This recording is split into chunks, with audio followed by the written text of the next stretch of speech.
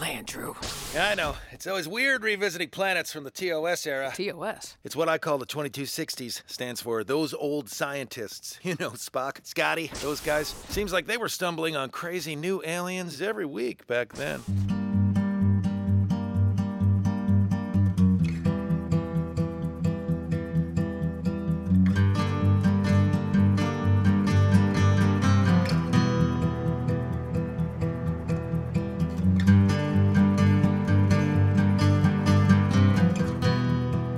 Welcome to Strange New Takes. I'm your host, Notch Karnick, and with me are Adam Bowen, Emily Bowen Marler, and Rudy Kisbaker. Strange New Takes is a brand new Star Trek themed pod. We started out intending to cover Strange New Worlds, but yeah, it's going to be a while before that starts. And fortunately, there's so much new Trek to cover, so we started early. Today, we are super excited to bring you our Strange New Takes for the Season 1 finale of Lower Decks, No Small Parts. But before we get there, we want to encourage you to follow us on social media. So that's @Strange New Takes on Instagram, Twitter, and Facebook. Also, make sure to tell your friends to listen to us. We really love getting strange new listeners from all over the world, and your recommendations will get us there. Also, don't forget to give us a 5-star rating on iTunes. I know you're thinking, like, iTunes, what's that? I've moved on now to Spotify. But hey, those iTunes ratings actually help podcasts appear in discovery lists. Basically, when someone's like, I need a new Star Trek podcast, and they type Star Trek into the podcast search, like 90% of the apps use the iTunes search engine. So if you rate us, we get more listeners. You get more friends to talk about our show with, because, you know, you do that, right? You do that as our listeners. You go out there and like, have you listened to the latest episode? We should dissect it. You know what? Let's have a podcast to talk about Strange New Takes and their episodes, which happened on Reddit this week. It was pretty startling. Yeah. Anyway. All right. And just as a heads up, this episode, we are going to talk about the Season 1 finale of Lower Decks, which is No Small Parts. So if you hate spoilers so much, I have no idea why you're still listening to this. You need to hit pause, and then you need to go watch that episode, and then you can come back. Or if you do not care at all, and you're just a crazy person that just loves to spoil all the enjoyment for yourself for anything, we will do that for you in this episode today. Come and join us. So let's start with the episode summary, which doesn't have spoilers. So I'm going to give you a spoiler-filled one. The USS Cerritos encounters a familiar an enemy, the Packlets, and has to survive their desperate situation with them.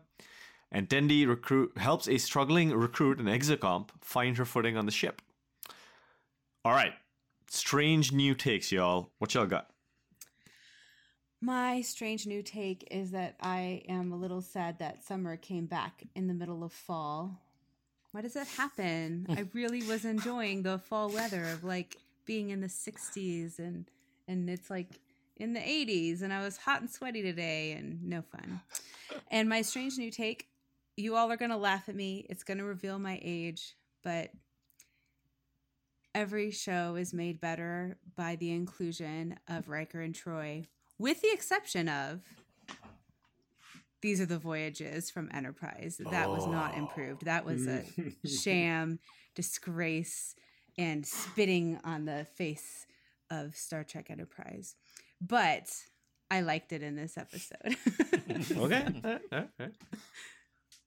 Man. Should I go there? I actually like These Are the Voyages. Oh, we're gonna have to have. You're go where Notch has not gone before. Yeah, let's take our podcast up to a left turn and just like. Oh no! I just watched it and it reinforced how much I like 5 minutes of These Are the Voyages, and that's it. I guess we can someday do maybe a series on like the final episodes of each series, and like maybe that can be an avenue to discuss that. But yeah, I know it's hated in the Star Trek universe. I mean fandom, so. That's fair. I think it's hated by the people who were the stars of Enterprise too. So. And Brandon Braga hates it as well. Yeah, so, okay, all right. Well, my strange new take is that leaving pumpkins out is kind of, I don't know. I feel like it's kind of gross. Like it can rot. It can ruin the like wood on your patio. I know it looks nice, but still, like, do you want that kind of risk? I don't, so I don't put them out. Maybe next year though, we'll see. I feel kind of bad I didn't. But hey, my strange new take on the episode is that I didn't expect to see Riker and Troy back for another finale. Like, I thought I'd forgotten about, like, I hadn't put these other voyages into the same place as Picard, because I was like, this just happened in Picard. But now, hey, guess what? It happens in that one too. And I don't know, is this just going to be like the new Star Trek tradition that Riker and Troy have to show up like Discovery Season 3 in the final episode? Hey, what up? Titan came back 32nd Century 2. How y'all doing? We're here to defeat that enemy that you're so worried about. Yeah, the ban is actually Riker and Troy. They made the ban happen. So, I don't know. That's my strange new take, is that that's what Star Trek is going to be every time now. Yeah. I had a strange new take around COVID, but not you gave me another one that is also kind of around COVID, but Halloween. So how's Halloween gonna work, right? I've heard all these interesting. It shouldn't, but I've heard all these interesting theories around these long pipes in which people drop candy and kids pick him up, and there's some weird stuff about spraying candy with isopropyl, which doesn't sound right. Yeah, I'll just leave it at that. And the episode, I think all I'm gonna say is Boymes finally got the better of Mariner. So really happy about that. For the win. I always was backing Boymes, and I just loved how the episode ended. Those like last 10 seconds, he was so in control. All right. That's me. Okay, so I guess that brings it back to me, and I need to think of a real-life strange new take, which I never remember to prepare for until it becomes my time. So here we go, everybody. My strange new take is that you should... okay, so something that we've been doing lately is whenever we are chopping up vegetables and we have like those weird little ends of like, I don't really know what to do with this, we throw that thing into a freezer bag, put it in the freezer, and then we will turn it into stock X number of weeks into the future. However, I will say, maybe don't put jalapenos and other spicy things in there, because we just made some hot and spicy minestrone soup yesterday, and it's good, but I don't know if that was supposed to happen. There's such a thing as a culinary mistake. So I mean, it's good enough. We'll keep doing it, but it's a weird one, folks. Okay, so for the episode, I'm just gonna say I think something that I really appreciate about Strange New. Nope. That's the name of our podcast. The thing that I appreciate about Lower Decks is that it's giving us an opportunity to poke holes in the representation of Starfleet that we've seen throughout Star Trek. There are a lot of things that are either hypocritical or don't make sense, or we just kind of we wave it on, and we just don't worry about it too much. But some things like the Starfleet's policy of some intervention is kind like I imagine there's some great DS9 episode that like gets into it and whatnot, but like for the most part, it's always that we can break the Prime Directive as long as it's our favorite captain doing it. We can like maybe we have some like interpersonal dynamics happening in episodes, but we never hear a lot of criticism of Starfleet as a whole. Picard got into that for sure, but I like how Lower Decks is able to sort of give us another look at things, and just it makes me think a whole lot. And it's a weird thing to be watching a cartoon and be like, oh, and then have a lot of philosophy going on in your head for a while. Let's jump into that with story and writing. And I actually had some of this Starfleet stuff later on. I'm going to punt it to our next episode, actually, which is a review of the season 1 of Lower Decks. I think this is a bigger topic. For sure. that I think a bunch of the new shows are addressing. But I want to talk about it more in the sense of the entire season rather than just this episode. But I will also call out. So you mentioned the some interventions line, and then in the end of the episode, we have that Starfleet good at observing, bad at maintaining. We can't just assume people are going to do the right thing a generation down the road, which is another theme of this episode. You see the exocomp has kind of they finally show up again after TNG's quality of life, and they've become, well, the one we meet is kind of a dick, and then you've got the Packlids who've become basically the Romulan mining ship from Star Trek 2009. Yeah, for sure. And you've got the Beta 3 people who are back to listening to Landru, the computer. So and I think you can also apply that to Starfleet. Because it's a generation after the next generation, right? Like that's perhaps. And the same thing has happened, is that maybe Starfleet was the way it used to be viewed by fans back in the days of like Next Generation, Voyager, DS9. But now things are different. And they aren't doing maybe the right thing anymore, and that's what we saw in Picard. So anyway, yeah, sure. So that was kind of an interesting line in the context of all the different themes in this episode. And when I put it to Starfleet, I was like, whoa, these guys, it got real meta real quick. You know, this actually makes me think of like Starfleet being like the United States of America. So people have this really idealized vision of what the United States is, and operate as though that's what the United States actually is, you know? And then when we start peeling back some of the layers and taking a look at how some things actually were accomplished, or, you know, anyway, some of the really ugly sides of the United States, we don't want to look at that, you know? We want to then go back and insist that no anti-racism courses be given to any federal contractors, or anyway, but that's digressing. But you know, but I yeah. Anyway, I'm kind of seeing that happening in our country. Also, people don't want to. They don't want to look at that. They want to think about the idealized beauty that they have in their mind, rather than really digging down and taking a look at what the reality is. Well, and to get meta better again, by doing that.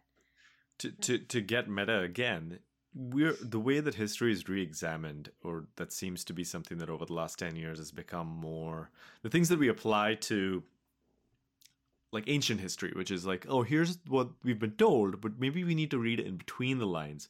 That kind of stuff has been happening to more recent history, with some of the change in perceptions of folks like Christopher Columbus, for example. But you can apply that to TOS, right? Those old scientists. You can, there are some really weird, problematic episodes of Star Trek back then. There's, we talked about Code of Honor. So you can apply the same logic to real life Star Trek, not just Starfleet, but like going back and rethinking how we view some of these old episodes. So that's an interesting viewpoint, though, that has many layers. I like that. Yeah, and again, maybe we'll dive into a lot of this in the series recap, but that balance between being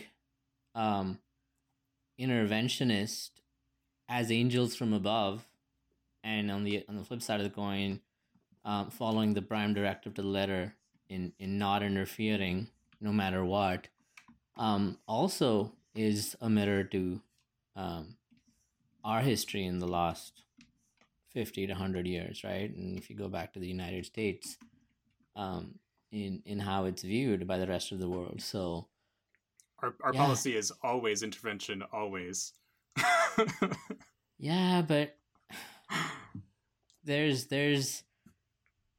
been a drive towards look inward more, and is that the right thing to do? And I don't know. I'm just saying that I actually had a lot of notes around this, and I'm gonna hold because not said next episode. So, okay. But yeah, I think Emily, you covered a lot of what I was thinking about as well. Well, I think there's a lot of space to do that as a season recap, so that'll be great. Next episode's going to be real fire. There's going to be a great Reddit So you thread all are about going to it. want to stay tuned. Yeah. Get pumped, everybody, and listen to that next episode. All right. So the big thing that happens right at the beginning of this episode is the secret is finally revealed. Captain Mommy giving Captain Mommy kisses is brought up right away. Everybody now knows Mariner and Freeman are related and that the admirals are dead. So what did y'all think about that? I'm sorry, it was lost to me because I think one of the biggest writing wins of this entire series is the panic reactions of Boimler. The way he reacted when he materialized in front of the captain, it just all like it fell apart for me. And but yeah, I mean for me, we had all these theories about, you know, this mystic background to Mariner, and maybe we'll get a little more into it in terms of character development, but it almost seems like the reason for keeping it quiet was very simple, very, you know, relatable to current day life, right? Like she didn't want to be in the limelight. She wanted to be a little bit of you know, Ensign Ro or Tom Paris, and not have the focus on her all the time. So it was just that, I guess, and that's why she was not keen on being revealed as who she was. We always thought that there's some deep, at least I did, deep dark secret, and maybe we'll find out next season. But it was a simplistic reveal to me, and it was okay. It made sense to me.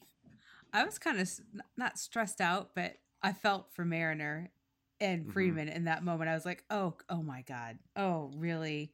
Oh, it's happening this way where everyone is finding out all at once. Because that just sucks. Like, it's bad enough when someone finds out your secret, but when they find it, it's like, you know, they do that on shows all the time, right? Where you accidentally hit the intercom and it goes over the whole school sound system, you know, and everyone gets to hear. But I mean, I thought it, so honestly, I didn't even realize, and maybe that was purposeful on their part. I didn't even realize that was a thing that was secret. When it was kind of revealed in the last episode, and was like, oh, I guess it was a purposeful secret, and that nobody knew this. But I kind of didn't. It was like a twist that I didn't realize we were needing a twist. But I think that they handled it effectively in this episode, and I liked how it drove a lot of how I was interpreting scenes later on. Like I thought that we had a very strong chance that Freeman was going to die in this episode, and that would be the resolution of this, would be like maybe Mariner is shot up the ranks because she can sort of fulfill that role, and there's also no worries about like nepotism or whatever anymore because her mom died. But we didn't end up going that way, but I don't know. I think they used it effectively, and it sort of drew more of the story out in interesting ways because they revealed that to everyone this episode.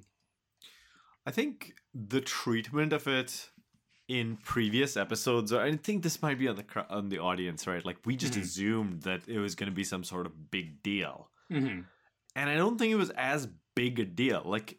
But maybe some of that is on the writers too, because in the last episode you had the like whole thing about, I don't know what I'd do if anyone find out. I'd probably kill them. Yeah, court-martial them out of existence. Right, and so it was kind of made out to be this huge deal, and maybe that's a human tendency, right? Like we all think it's these little secrets that we have are going to be much bigger problems than they actually are. Mad Men did this in its first season. Spoilers, and so. Maybe this is one of those things. But I did see some dissonance between how I thought it was gonna go and how kind of low key it actually was in the way it was treated. Finally, when it was revealed. Now they actually had a little allusion to that in the episode where they said like, "Why do we keep this a secret anyway? I just wanted to fly under the radar. I didn't want anyone to know the most demerited officer in Starfleet was my daughter." So. We found out a little bit about Mariner. We still don't know what happened, like what caused all those demerits. So I'm now wondering if that secret, whether I should lower my expectations for what that is, you know? And I don't know. But now, I joked about this earlier, but this was Star Trek 2009's kind of conceit, right? Ship beams into a debris field, and there's this like massive, all-powerful ship that just like overpowers everything. And the turn on that trope was that this time the villain isn't like, you know, this Romulan from the future who's like really angry and has all these like deep reasons for his hatred that are explained in the comic, annoyingly not included in the episode or in the movie in detail. But anyway, instead it's the Packlins. His ship won't go. It doesn't go.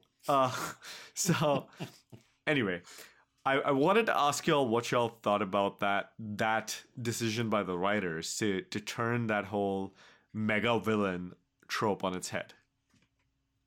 Yeah, it was interesting because it's sort of like, because like when the moment that we saw the sun like lighting up the hull and like having the hull of the Solvang looked red and then sort of the cinematography going on, I was already sort of in the back of my mind like feeling 2009, and I guess I wanted to get into those feels because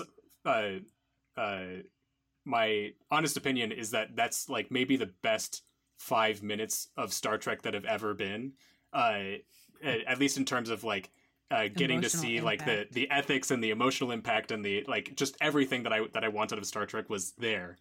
I cry every time. It's so yeah, good. it's intense, but I think it was weird because that kind of set me up to like have some feelings, but for the most part it was just like, wow, we just went in a really dark place. Like we just killed all those people. I don't know that I'm like, yeah, Captain Dayton is a hero or like it was just sort of like, wow, that like, really dang. Sucks. Yeah. And so I don't know, like I appreciate, I guess, you, like you said, sort of flipping it on its head in terms of like the character trope, but it kind of made me feel things that I don't know was entirely their intention. I don't know. Rudy, did you think that the horror was kind of where they wanted you to go? I mean, I think they were playing towards that whole, if you let something be. I mean, they were trying to build up towards, if you let something be and if you let it fester, it's going to come back, right, over a generation and trouble you, which is, again, the mirror back to reality that we live in.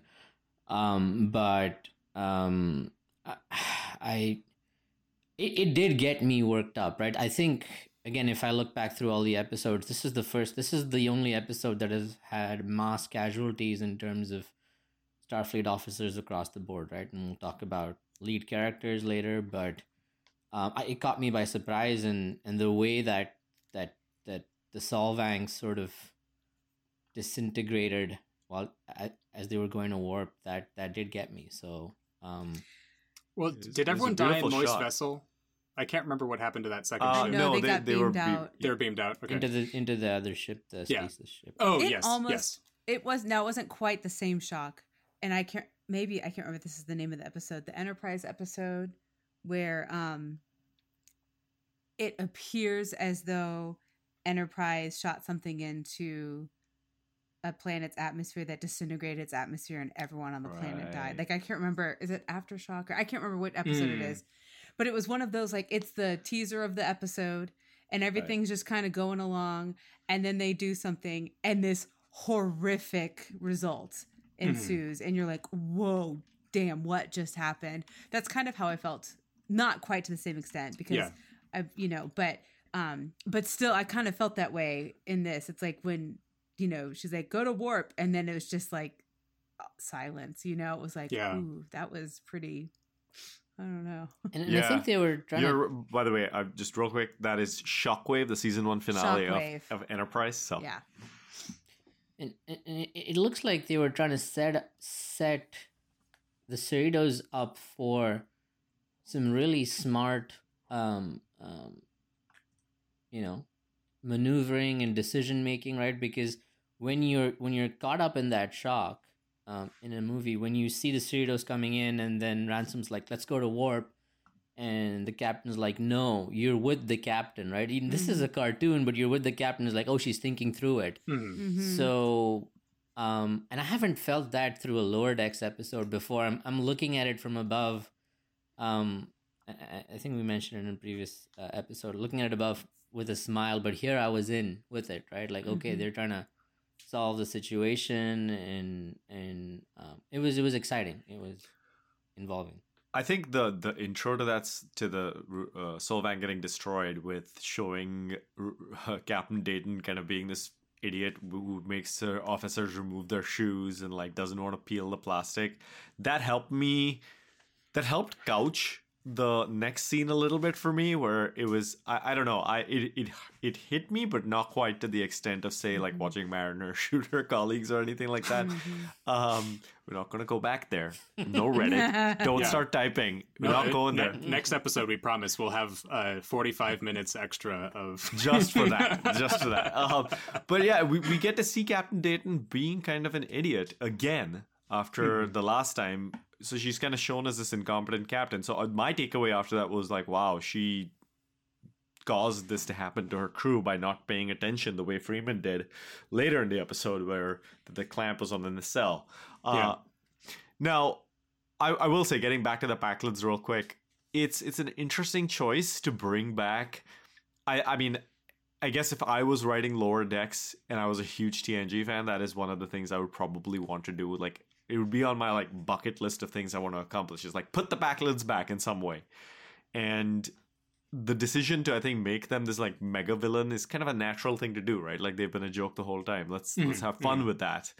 So I also like your Adam, your take on like that harkening back to something we've already seen in Star Trek brings some of those emotions again. And we got that, right? Like, we got the Kelvin and we got the Enterprise. Like, we didn't get the Pakistani actor who played the Kelvin captain who went over to the Romulan ship. That would have been cool. But anyway, Robau. Yeah, those weird names. Anyway, but we had Rubidoux, so maybe Rubidoux. You know, that was Dayton's old ship, the Rubidoux. So maybe. Yeah. Rudy, you talked about Boimler's twist, and I want to talk about that for a second, because the way you put it was that Boimler finally gets one on Mariner. Did the rest of you feel that way too? That wasn't when Rudy described it that way. I'm like, oh, that's an interesting way to look at it, because that wasn't how I experienced it. But yeah, because I was like rooting for him, and I think Diana was also calling this out in multiple episodes, and Mariner always gets the right thing at the end, right? This episode, this season ends with her going on a rant, and trying to, dial up Boimler on the pad, where he's just going on another cool mission. So yeah, I mean, it was good from you. How'd you see it? Sorry, Emily, did you see it? Well, no, I just kind of took it that, I mean, ultimately it shows that Boimler is more interested in his career than he is in his friendships, whereas I think Mariner is more interested in her friendships than in her career. And I'm not necessarily making a value judgment, but I feel like it kind of showed the difference between the two of them. For sure, yeah, because I mean, that was the thing that was motivating her sort of like realization of like what's important to her in Crisis Point was like her friends, her ship, her crewmates. Like, that's like why she's doing any of this stuff. And yeah, I don't exactly know how I felt about it. For me, it the whole introduction of the Titan felt strange, so that for the last part of the episode I was kind of just distracted by all of that and didn't have much time to think about like how the character arcs were working between like Boimler and Mariner. But yeah, let's talk about the Titan, right? Like the Riker, I joked about this a little bit earlier, kind of. It was like a half joke, because I really do wonder now if that's just going to be something that the writers pull every time just because it's funny. It's kind of a meta commentary. But the decision to bring Riker back because it wasn't truly necessary, right? Those three other Packlet ships didn't need to beam in. Like, they could, the end of the episode could have just been the one ship is defeated. All right, Cerritos is taken back to dry dock, and you could have had like Boimler could have gone on to any other ship, right? So this was basically them bringing back legacy characters to give the fans a little gift at the end, I guess. I don't know if y'all see that the same way, if you see that there's some reason to have that happen the way it did. They've been talking about the Titan. I mean, that was his dream. His dream promotion would be to serve on the Titan. So they'd kind of been planting the seeds for that throughout the series. Right. Yeah. And then also they did say at the beginning of the episode, now granted, that's because they intended for the Titan to come in at the end of the episode, but they said at the beginning of the episode, the only other ship that was within range was the Titan. So we already knew the Titan was nearby. Well, but it makes sense because, I mean, so for those of us who were really following along with the TNG movies, we knew that Riker was being promoted to be the captain of the Titan. You know, they have a whole book series on him. I haven't read them, but I know they have it. But that's not something we've ever gotten to see on screen. And this is absolutely the era that Riker would be flying around in the Titan doing his missions and stuff. So it's kind of fun to see that. Yeah, and again, to your point, Notch, if they hadn't got those 3 ships in, right, it would have been a good ending. But for me, just for a second, when they did get those 3 ships in, I hadn't got the Titan bit, so I almost thought, like, okay, this is the season finale. There's no way they're getting out of this. So are we seeing a full destruction of the Cerritos and somehow people straying away in escape pods, and that's where the next season picks up? Best of both worlds. Yeah. Part 1. So, but then the 3 ships came in, and then it went back to, okay, it looks like the Packlers just didn't have one ship that has sort of destroyed 30 other ships, but there's 3 more. So that's like, what, 100 ships? Like, what has Starfleet been doing? Have they been avoiding, like, have they been oblivious to this whole thing going on, right? Like, so it was a little confusing, yeah. That's another hole in Starfleet that got, poked in there. I will say that the whole Riker Titan thing was a little bit cheesy, and it was very fan servicey in the way it was treated in the episode. And I loved it. Right. It was just, and that's okay, right? Like that was yeah, it's right. Like we got to hear the TNG theme and everything. Like I just want to see a world though in which like Janeway comes in with Voyager and you hear the slower theme, ba ba ba ba ba, as like it destroys a ship. Maybe that's what every season of Lower Decks should end with, another previous ship coming in. Coming in and defeating the enemy, like with the music playing. I honestly, I kind of didn't like this ending. I think maybe part of it was disowned. It was coupled with I'm old enough now. I don't need to be owned or not. We don't live in the same house anymore. Let's see. For me, like, I don't know if some of it is just because we kind of just saw this exact same ending in Picard, where I don't know, I can't remember what that ship was that he showed up in, but it was like basically the Titan. At the time that I saw it, I was like, oh, well, that's the closest thing we'll get to seeing like Riker as a captain or whatever. But I don't know, like even down to things like the animation seemed like the style was so completely different with the Titan. Like it almost felt like they had a different crew, like making a different animated series, like animate the Titan. And then we just went to like the way that everything else looks with the Cerritos. It felt so disjointed to me that I kind of just was, that's why I said I was just distracted the last part of the episode, is just thinking about that. See, I've always thought that the ships and the space stations in Lower Decks almost look photorealistic. Like they almost look for sure, like they do on the actual, like the live action shows. And so I didn't find the Titan to be that. I found the Titan to be that as well. And I feel like the Cerritos looks that way too. The Cerritos looks nice from the outside.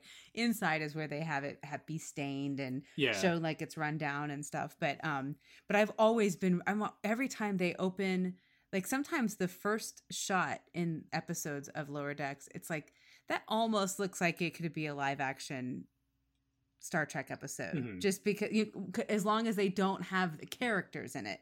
Obviously the characters are going to be a dead giveaway, but I've always found that interesting how beautifully the ships are drawn in Lower Decks. Hey, folks, I'm going to say we should take a quick break at this point. We shall return with character development and our ratings. Red alert! A Packland party and I wasn't invited? It's about time you showed up, Will. Mariner, this makes us even.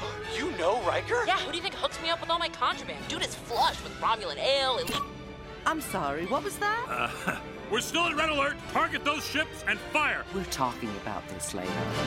Welcome back to Strange New Takes. We're going to talk about character development now.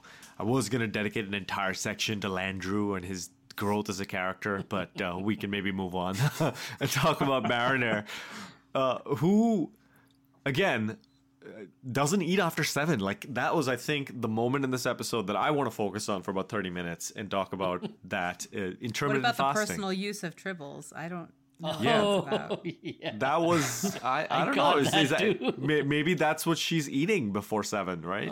Yeah, we had we've seen lots of great advertisements for the nutritional value of tribbles. So I guess. There you yeah, go. there's something to be said for it. Why call eating personal use? But yeah, okay.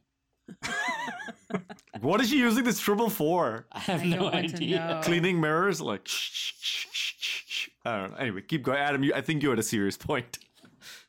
No, I was going to disagree and say that right before I go to sleep, I have a bowl of ice cream every single day of my life, and it's a game changer. Nice. Very So- nice. You Okay. are Eat your after 7. grandfather's grandson. So, okay, there is, I think, a theme in this episode. Not I think, I know that there's a theme in this episode of, like, Mariner is a required quantity, which is one of the things I think they brought up in the first episode of the series as well. That her going, you know, her ability to do something that is not officially sanctioned or, like, it's not by the book is a good thing. And I mean, we had it referenced directly. Like, do what you do best. I need a dangerous half-baked solution that breaks Starfleet codes and totally pisses me off. That's an order.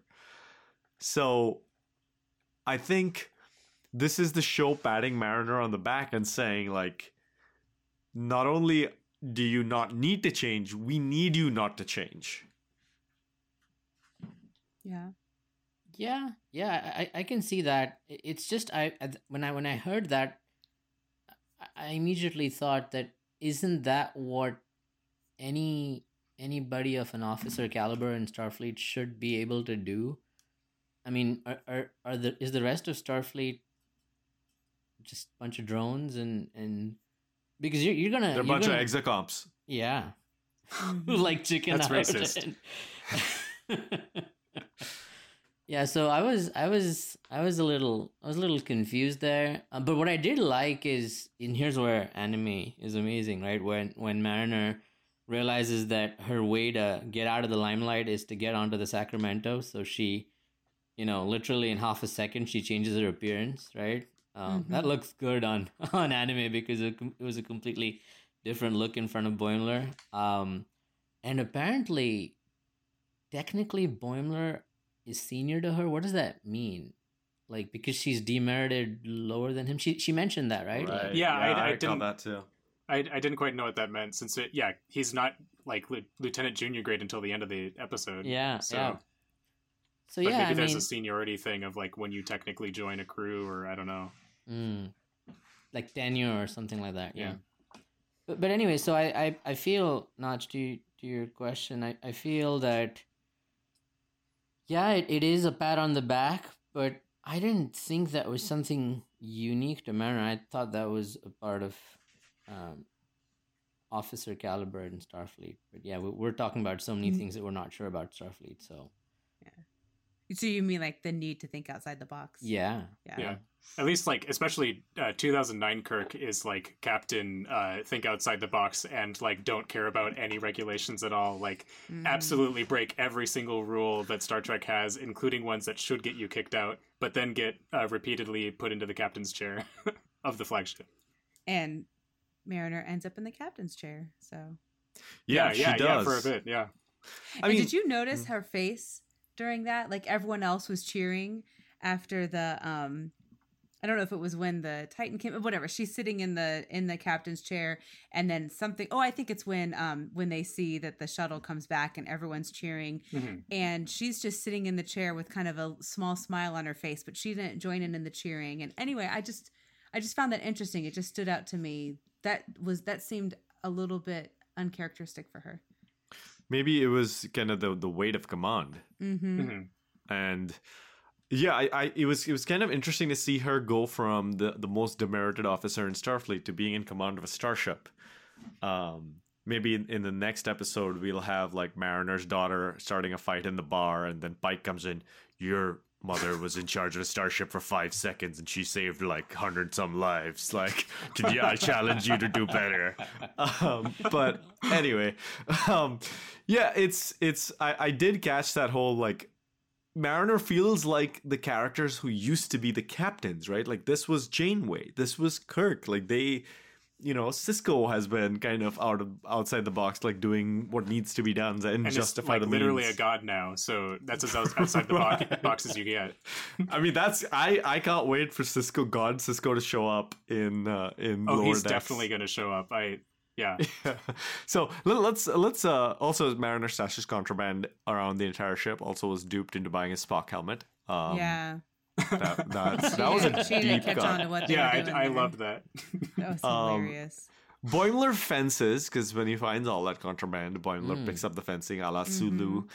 And so, yes, Rudy, Boimler gets one on Mariner, but he also, I feel like, it's kind of a twerp in this episode. Like, he has that moment in the fight where he's like, I always apply, but then, I think if I got it, I would miss you, and, like, it would feel so bad. But at the end, he's just, like, he doesn't even, like, respond to her. He's just like, yeah, it's just somebody I used to know. Like, that song about that is playing in the background. Really annoying song.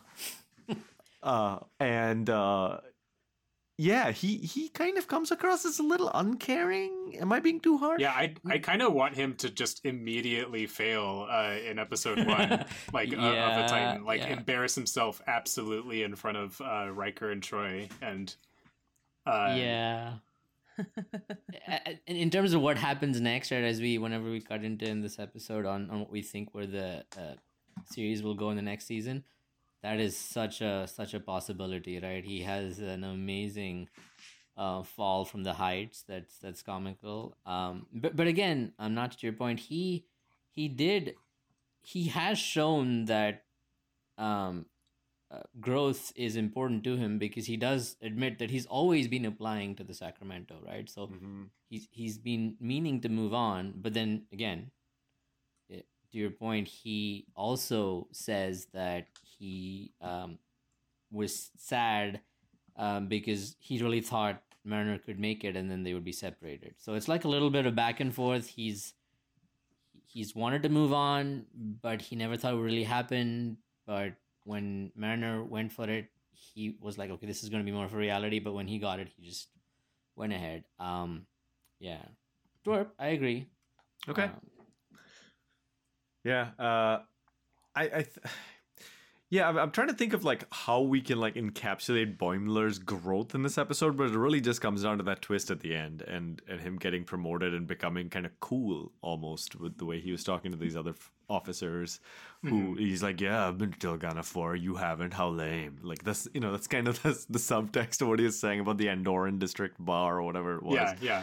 But let's talk about Tendi. And I think this is the episode where I think I picked up on something, and I want to ask y'all if I picked up on the right way of analyzing that thing, which is, and I think it's the most obvious version is the peanut hamper name.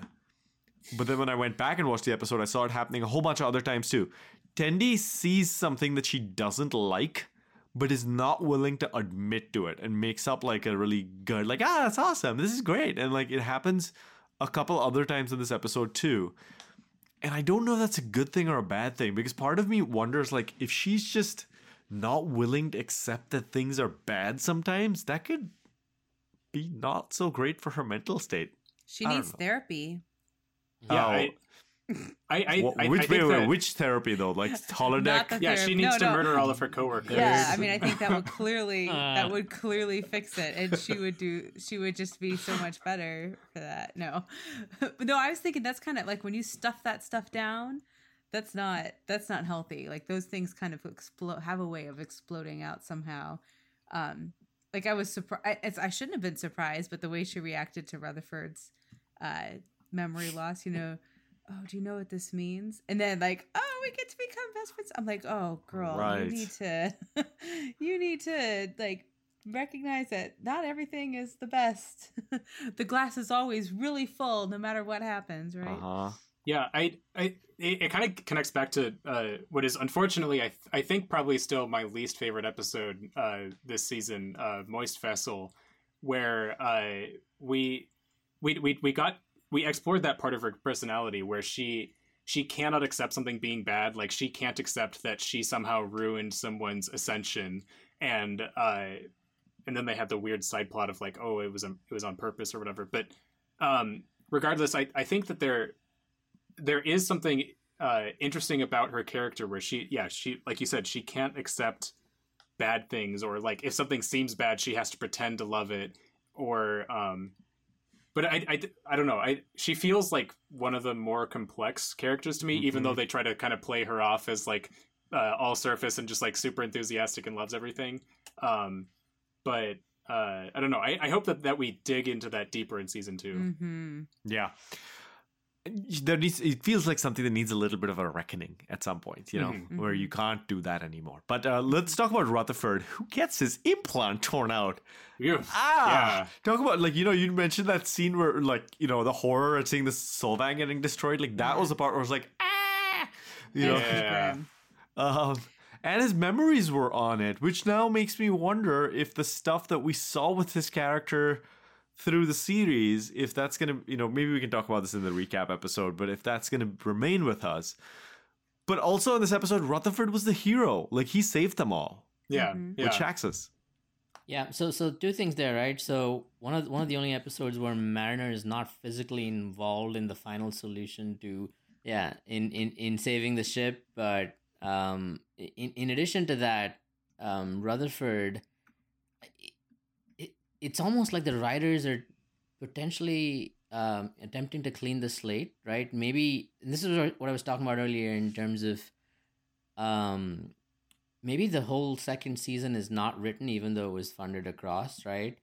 And they may feel that the whole half implant Rutherford is not doing him justice, so this gives them an opportunity to rewrite that whole character and the relationship with Tendi. And they start from scratch. So it looked like a hard turn on the writer's part that may not have been thought out if somebody was thinking across a 2-season arc. What do you guys think?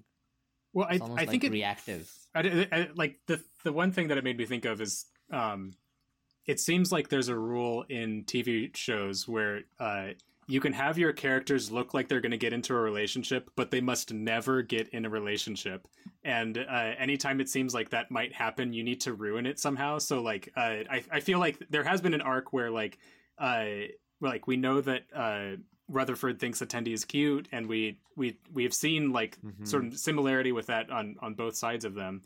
And so I kind of just interpreted it as like, okay, they're getting a little bit too close. Like, let's ruin it somehow so that we can then tease it more like towards the end of season 2. And then we'll ruin it again somehow because one of them will betray the other. And then in season 3, they'll actually get together. But then it turns out that ruins everything. And then season 4, and then later on season 7, we end the series where they get married or whatever. But like, Sounds like Friends. Yeah, but I feel like so many shows kind of like do that, so I kind of like wrote it off as like I guess we'll do that. I'm sad though that because he's one of my favorite characters and we just kind of like erased him. Yeah, I don't know. Well, on the other side, Eugene Cordero did get to do some really cool acting in this episode because of all the different molds on his implant. And get to play different versions of Rutherford, which I really enjoyed. I wanted to go back, screen cap all of the different modes and like see which modes he has, like because there might be some really fun stuff hidden in there, but I didn't have a chance to go do that. We missed bro mode. That's one of the ones I saw. It's fun. Did anyone Sexy think, mode. He had that thing he was trying to... Because didn't he first say he was like trying to mess with his attitude adjustment or something? But then one panel came off and he's like, oh, a new button. I just wondered what that panel was too. Like if that had some, I don't know. I think it was an easy dial so he could get through stuff really quickly and get to the setting he wanted. But when the dial came off, he only had a button on the inside, which meant he had to manually switch through like 50 modes to get to the normal one again. There was no way to go back, so that's how I read it. Yeah. Oh man. Well, let's move on to talk about the senior officers. This is one episode, by the way, where I feel like a lot of the senior officers got as much development as some of our main characters, which is weird to say, given how short the episode is. And Captain Freeman, what was your take on Captain Freeman in this episode? I think she's a smart captain. Like she, she immediately assessed what happened with the solving and was able to prevent that from happening to the Cerritos. And I think the whole episode really, I don't know. I thought it was a good Captain Freeman episode. Yeah, agree. As far as and it showed that she actually has some willingness to think outside the box, but she's allowed herself to be kind of reined in because of what she feels is placed upon her expectation wise as a captain. But she recognizes the need to kind of be outside of that. And so maybe they set the stage for her embracing that in the next season. But I mean, she's a champion now of improving Starfleet from within in making sure that second contacts and continuing observation of species that have been made contact with don't sort of degenerate into dangers or something and she's called it out as something that Starfleet does not have clear policies on, and she sort of recruited her daughter in that endeavor. So it's almost like again, Starfleet's not perfect here, or they're just exploratory and looking at first contact and widening their reach and their knowledge, but not so much in maintaining the goodness that has been created. So that sounds exciting. We also found out Captain Freeman Day, a la Captain Picard Day, exists on the Cerritos, even though we've not seen any children on the ship yet. And let's move on to talk about Ransom, who, man, the writers can't decide with Ransom what he's supposed to be, whether he's this person that we should be kind of looking at haha, oh Ransom, you're such a funny dude, or he's a serious creep. I don't know. He has moments that he fluctuates in between the two, and I wish they'd pick one. I kind of wish they would just take away the super gross stuff. Right. That all the hard stuff. I mean, I understand that was supposed to be funny, and I might have laughed a little bit, but then watching it the second, but I stopped laughing. I can't remember if I laughed, but I was like, wait, that's super gross. If anyone ever said that to me, I would not think that was funny. Or said that to someone that I was standing with, I would not think that was funny. And it's kind of like when I went back and watched, what's that movie you love? Zoolander. I thought Zoolander was hilarious. I went back and watched it a couple years ago. I was so mad. Yeah, it did not hold up. Some movies are best left in our imaginations. Yeah, it's I'm just done with the nasty comments being made to women. So and it's almost like if he doesn't, to Nach's point, if they don't pick a side for him, it's almost like they're softly condoning that switching. Hey, good people can have this weird side to them where they just say things and they're nice on the inside, right? So it's kind of weird. Well, that's just Ransom. Yeah, exactly. Yeah. And I guess, I think to your point, we could still have a lot of the same jokes or fun poked at the character if he didn't go quite that far. We could still do the lame Barcelona visit and playing guitar and he could still do attempted hitting on people, but it could be a more kind of innocent and not imply because in some episodes he seems like it wouldn't be that much of a stretch for him to have some date rape drugs or whatever that he uses, which I can't imagine that they're gonna actually do something like that in an episode, but they're creating a character that is so creepy but that we don't examine, that it's I'm a little uncertain about it. He's the first officer, right? There's he could be up, he's in an emergency succession plan to take care of the ship. Yeah. There's no way he can have these loose traits, right? So they need to decide and they need to shut that down. next Right, season. right. And I think we saw with Riker the ability to be a little bit of like a romantic or like, you know, a hottie on the ship without being a creep, which is I think the line that they need to toe just a little bit better in my opinion. And I think if he wasn't a creep, say that line that you bumped on, Emily, that would seem more like an inept joke rather than kind of a creep being creepy. Yeah, so I think the other thing about Ransom that we figured out in this is Troy says that he has an ocean of insecurity. That is what's being covered. He's a pathetic little fly in amber, which I wanted to ask y'all about because I don't understand that metaphor, like what that means and why he got so upset at it. Yeah, like I didn't know. Like maybe it's maybe he's been second in command for a really long time. I wasn't sure, but like isn't. Yeah, I wasn't quite sure what exactly that meant. Besides, like, oh, flying ember. Like, now I'm thinking about Jurassic Park. Yeah. I wish the camera had panned down on him when he was doing squats though, because I bet he doesn't go ass to grass and like actually do a full squat. I bet he like just goes like to the 90 degrees and comes straight back up, or like less than that, and he can't finish a squat properly. But you know, respect for the guy actually having a squat rack in his office. Disrespect for taking his clothes off in front of people who are his subordinates. Dude, come on.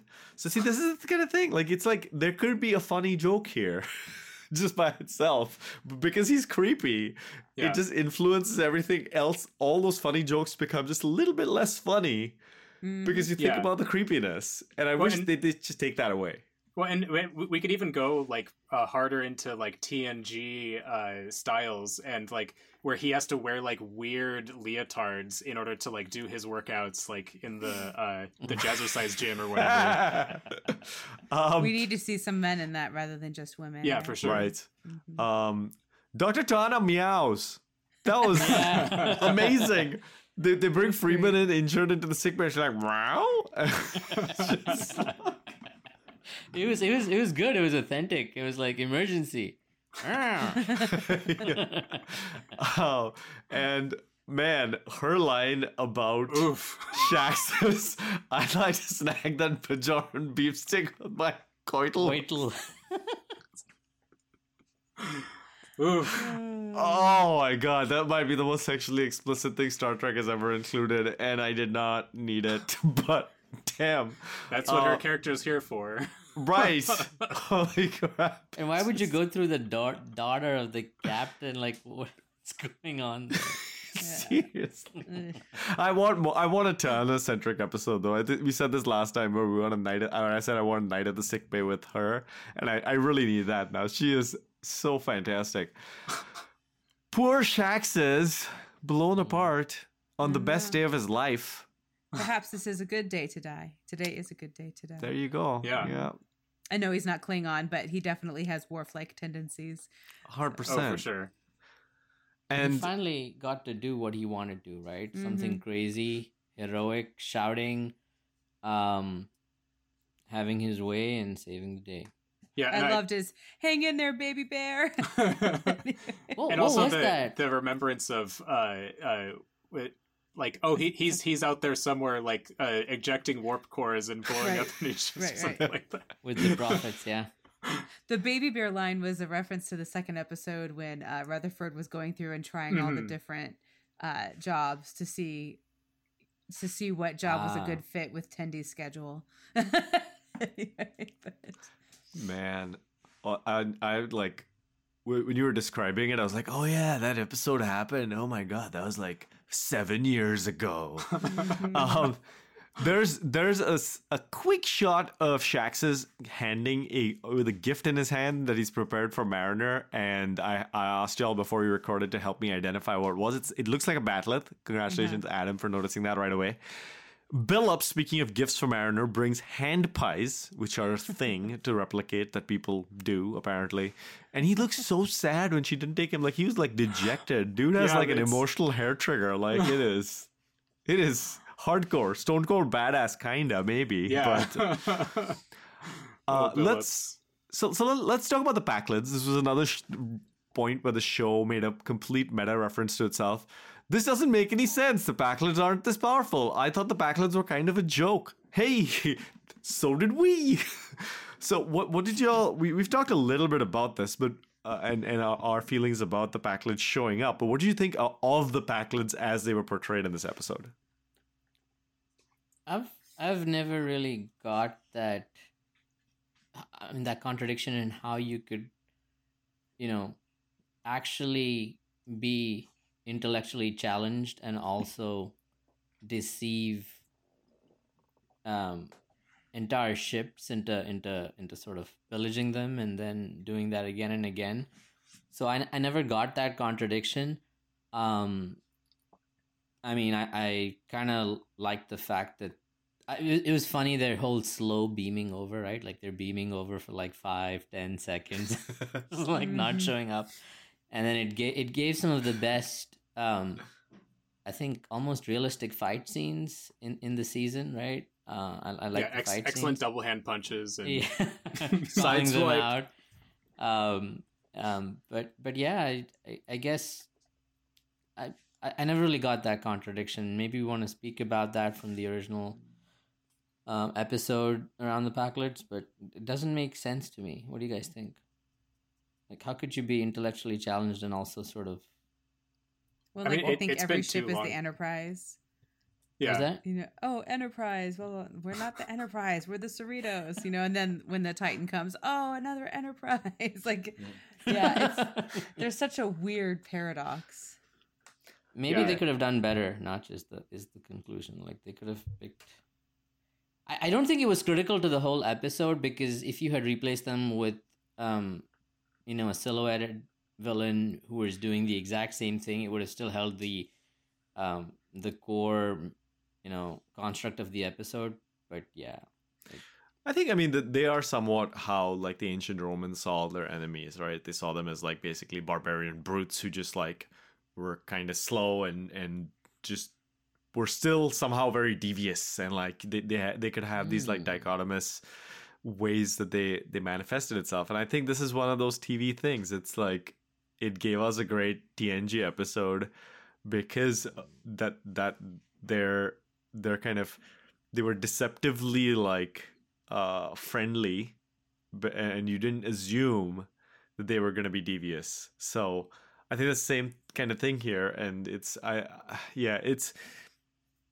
their whole, like, I think, you mentioned earlier, like, no one noticed that they've been, like, destroying a whole bunch of starships and, like, stealing their technology. Like 100 ships if you do the math, right? 30 per ship, but... Yeah, it's kind of funny that kind of happened, but I will say I did enjoy seeing them back. Let's talk about the expansion of the world of Trek that this episode gave us. It gave us the USS Solvang for, like, a half second. Did y'all catch, was that also a Cali class ship? I didn't. Yeah, see. And I looked up the Solvang is a town. Yeah, it's in California. Where? It's like a Danish town or something in California. It's kind of in central California. It's like, it's a fun place to go to if you're driving through California. Have good bakeries, and it's kind of they kind of have made it a tourist place. Well, and in another version of real life manifesting in Star Trek, we had Wolf 359 truthers who also believe that changelings aren't real and the Dominion War didn't happen. And then in the next scene, bad selfies. Oh, yeah. I forgot about that. Yeah. It like sort of an implied, like, don't post that. Like, there must be some sort of, like, social feed that everyone is posting things on or whatever. But, yeah, it was pretty fun. We had TOS made canon as those old scientists. Seems like they were stumbling on crazy new aliens every week back then. And Freeman called them legacy civilizations, which I think was a little too meta for me, but still. Yeah. And well, and we even had the I don't know if it's exactly expansion of the world of Trek, but they use the animated series as the image for them in the pad, which was fun. Which and Beta 3 showed up in the actual original series, not the animated series, so it was kind of a mashup. Right. Multiple. What did y'all think of the exocoms coming back in? Sucks to be organic. So where do we leave off with the exocomps? They were declared as sentient, and they couldn't be used as help. And from there till now, not are they only sentient, but now they're a part of the Federation and they're Starfleet officers. That's a big leap, no? I mean, I don't know that it's crazy that when you decide that something's sentient, that they can then have, like, because that was part of the determination that Riker was not Riker, that Data was a person, is that, like, it was okay, like, he could make his own decisions about, like, where he is assigned. So, and even before he was determined to be a person, he could go to Starfleet Academy and, like, he held rank and things like that. So, like, once we decided that was okay for that you couldn't use them as slave labor, like, it seems like there's precedent for them kind of being able to be a captain or whatever. Individualistic precedents, but not necessarily as a species, because there's a lot of sentient species that don't make their way into the Federation and are not serving as Starfleet officers, right? So, well, but that was a Federation outpost, or I'm trying to remember the background of that episode now. Quality of life. It was because if it was Federation space, then they would have. Okay. So they're new citizens that have been now incorporated. Were always there. Okay. Yeah, but I can't remember exactly. And that episode also dealt with basically an exocom being asked to do something difficult, and being treated like a machine or a sentient organism. We had the Luna class USS Titan show up. Emily, you mentioned the Titan novels. That's basically, from everything I've read, people are saying that the Titan looks exactly like it does in the novels, basically. And they were wearing the old TNG movie uniforms, which so it turns out the different ships, much like Discovery, different ships have different uniforms of the people serving on them. And we also found out that Riker hooks Mariner up with contraband, and I think the way that I understood the line at the end, he said that Freeman was his Chidich. Yeah. So it's kind of like a Mariner Boimler relationship, maybe. Yeah. So that's kind of interesting as well. But anyway, we've talked a bunch about Riker already. I will give you a few pieces of quick trivia. Riker mentions that he's back in the holodeck as part of the NX-1, and he makes a reference to... I was watching for the old school Enterprise now. So he still does that. He's like, 1 and a 2 and a 3 and a warp. Jazz warping. Did you guys get that he actually kind of quoted the OST intro for Enterprise that took a long way to get? Yeah. They took a long time getting from there to here. Yeah, like it's like also, what are you, some kind of astronauts in some kind of Star Trek? It's kind of like much like that one. The shuttle had a bunch of stuff drawn on it. Did y'all notice that? I don't understand where that came from. It was the Lower Decks characters. They were drawn on there. It said Sequoia, but I didn't get that reference. So that's their hangout? Yeah, I thought it was one in overhaul. Well, now I'm going to just like mention something that I saw on the internet and not give attribution to the person who did it. But I saw on Reddit someone had posted a screen caps of several of the episodes, and you can actually see the Sequoia in the background. And over time, it slowly gets more and more modifications. For several episodes, they also like forget what type of shuttle they're supposed to be drawing. So like, there's a couple of mistakes, but. It might also just be the way that Star Trek sometimes screws around with its shuttles, like Voyager's endless shuttle supply, and that you know, they just had different versions everywhere. But yeah, it at least it has been shown up several times, so that I did appreciate that they kind of instead of having it just be the Deus Ex Machina or whatever, like it has been present the whole time, and we've been sort of laying the groundwork for it. We saw Chief Lundy again, the racist towards Orion. And after several times in the series, we've had like sentient trash bag, and I forget like something about like goo or tar or something early in season. They mentioned this black thing that killed Tasha Yar a bunch, and it's mentioned by name this time. The Armus is the black goop that killed Tasha Yar. And by the way, did y'all catch Picard sitting at the helm of the Cerritos? I've got a little picture in the notes, but it's wearing an engineering yellow uniform. But that's Jean-Luc Picard, right? Like that has to be a reference to. It looks almost exactly like Patrick Stewart used to in the series, TNG series. But anyway, a couple of other quick notes on some of the actors. Lauren Lapkus was in this episode, and this blows me away because she is super cool. Comedian who's been in a bunch of. She was one of the prison officers in Orange and the New Black. She was in Jurassic World. She's done a whole bunch of stuff. Very cool actress and comedian. She was the voice of Jen, the Andorian officer, for one line off quote unquote camera, but like it's anyway, that was super cool to see her. Echo Kellum was in this episode. He is a actor who has done work on Arrow. He's Curtis Holt, and on the Arrow series, he showed up in this episode. And then you had Ryan Ridley, who's a writer on Rick and Morty and a bunch of other things. He provided a voice. You had Marin Dungy, who's in the first episode of Picard, she's the reporter who's interviewing Picard. She shows up as the first officer of the Solvang. You had Heather Donahue, who's a singer and an actress. She was the a cappella leader in Alice and Pitch Perfect. She's in this episode providing a voice. So like they've been able to get some really cool actors in as the kind of background voices in the series. Also, I'll mention that the voice of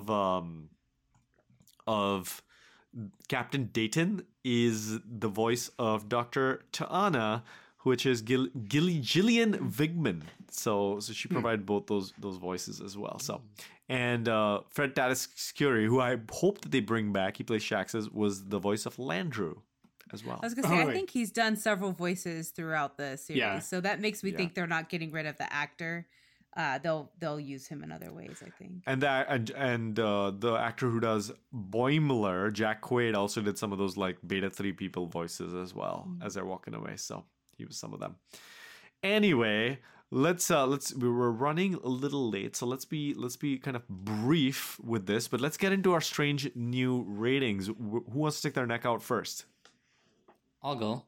I will give this episode 7.5 backlit ships out of 10, which actually means probably like 7,000 poor ships, but yeah, so good stuff in the sense setting us up for interesting things to come in the next season, right? The Boimler Mariner disconnect, direction for Captain Freeman to do something to change Starfleet for the better, but then some kind of weird things around the exocom and just how the Packlards were led be and the big mega villains at the end of opening season. So yeah, 7.5. So I think I'll go next. For me, I really started feeling in this episode a bit of fatigue of like self-referencing and like fan service and whatnot. I think maybe that's just a sign like this is a great point, or this is a great reason why we only have super short seasons in TV shows now. Like I'm a little bit tired of some of the stuff that's happened in Lower Decks, and so it's a perfect time for us to just end the season. I'll come back in X number of months or years and be ready for season 2. So with that in mind, I think I'm probably going to give this a 7. There's not like a particular thing that I can point to it that I don't like besides the Titan, but I still got funny moments out of it. I still enjoyed the episode overall. It's just I don't know. It didn't quite do it for me. But as always, I enjoy talking about it. So there we go. So you want me to go? I just am going to defy you all. I was going to give this a 5 out of 5, except I'm going to ding it and make it 4.9 because of Ransom being gross. But Fair. but because, you know, when I was watching this episode, I actually was nervous along with characters. I was kind of a little tense, like, oh my gosh, are they going to have this be like a season ender where we're like left going, oh my gosh, this ship is being carved up. You know, like I actually was feeling the emotions that the characters were feeling. And I don't know that I felt that as much in previous episodes this season. So I think this was my favorite episode of Lower Decks. I'm just always going to love Riker and Troy. I can't help it. I love them. And so I'm always glad to see them. And I loved the TNG music when it came through. I just thought that was hilarious. I felt like this, while it did talk about, it did do the fan service harkening back to things. It didn't do it in the list form that it has so many times before in the past. So it didn't feel like it was trying to cram it in as much. I felt like it was just really explicit. Like it was explicit. We were at Beta 3 that's what it's called, right? Yeah, we are at Beta 3 with Landru. I mean, that's a pretty explicit. That's not, trying to, and we have, a very explicit reference with Riker and Deanna, or Riker and Troy coming in. So in that sense, I didn't feel like it was like, let's see how many references we can get in. It was just like, we're just going to have these pretty obvious ones. But I don't know. I really enjoyed this episode. So nice. I will give it an 8 out of 10 as well. For many of the same reasons you have, I enjoyed it. I thought it was a good way to end the season. It does. One of the things I enjoyed most about it was that I don't have to be like, what's going to happen with this really important cliffhanger? It annoys the heck out of me when shows do that. I don't like season cliffhangers. So, especially right now when so much is uncertain in the world, I want some things nicely tied up. Yeah. And Boimler walking out of his quarters while Mariner's screaming. Great way to end the season. I'm okay. So that was great. I will give it an 8 out of 10 again. It'll be fun to watch this season again and see if all my ratings have been internally consistent. Probably not. But with that, thank you, Adam. Thank you, Emily. Thank you, Rudy, for being here with me today. Thank you, Dynamax and Bill, wherever you are, having fun, I hope. And thank you, listener, for showing up yet again. Don't forget to follow us on social media. Thank you, Jishnu Guha, who recorded our theme music. We always appreciate the work he's done, and you can listen to his podcast, Geek Fruit, if you so choose. And I want to give a special thanks here to the Exocoms, just for coming back and like putting us out of our misery in terms of wondering what had happened to them. They show up once and then you never hear from them again. It's nice to see that they're doing okay, and maybe some of them have a chip on their shoulder about how their parents have treated them. So, good for you, Exocoms. Thank you for coming back. All right, everybody, we'll be back next week. Goodbye. Bye. Bye.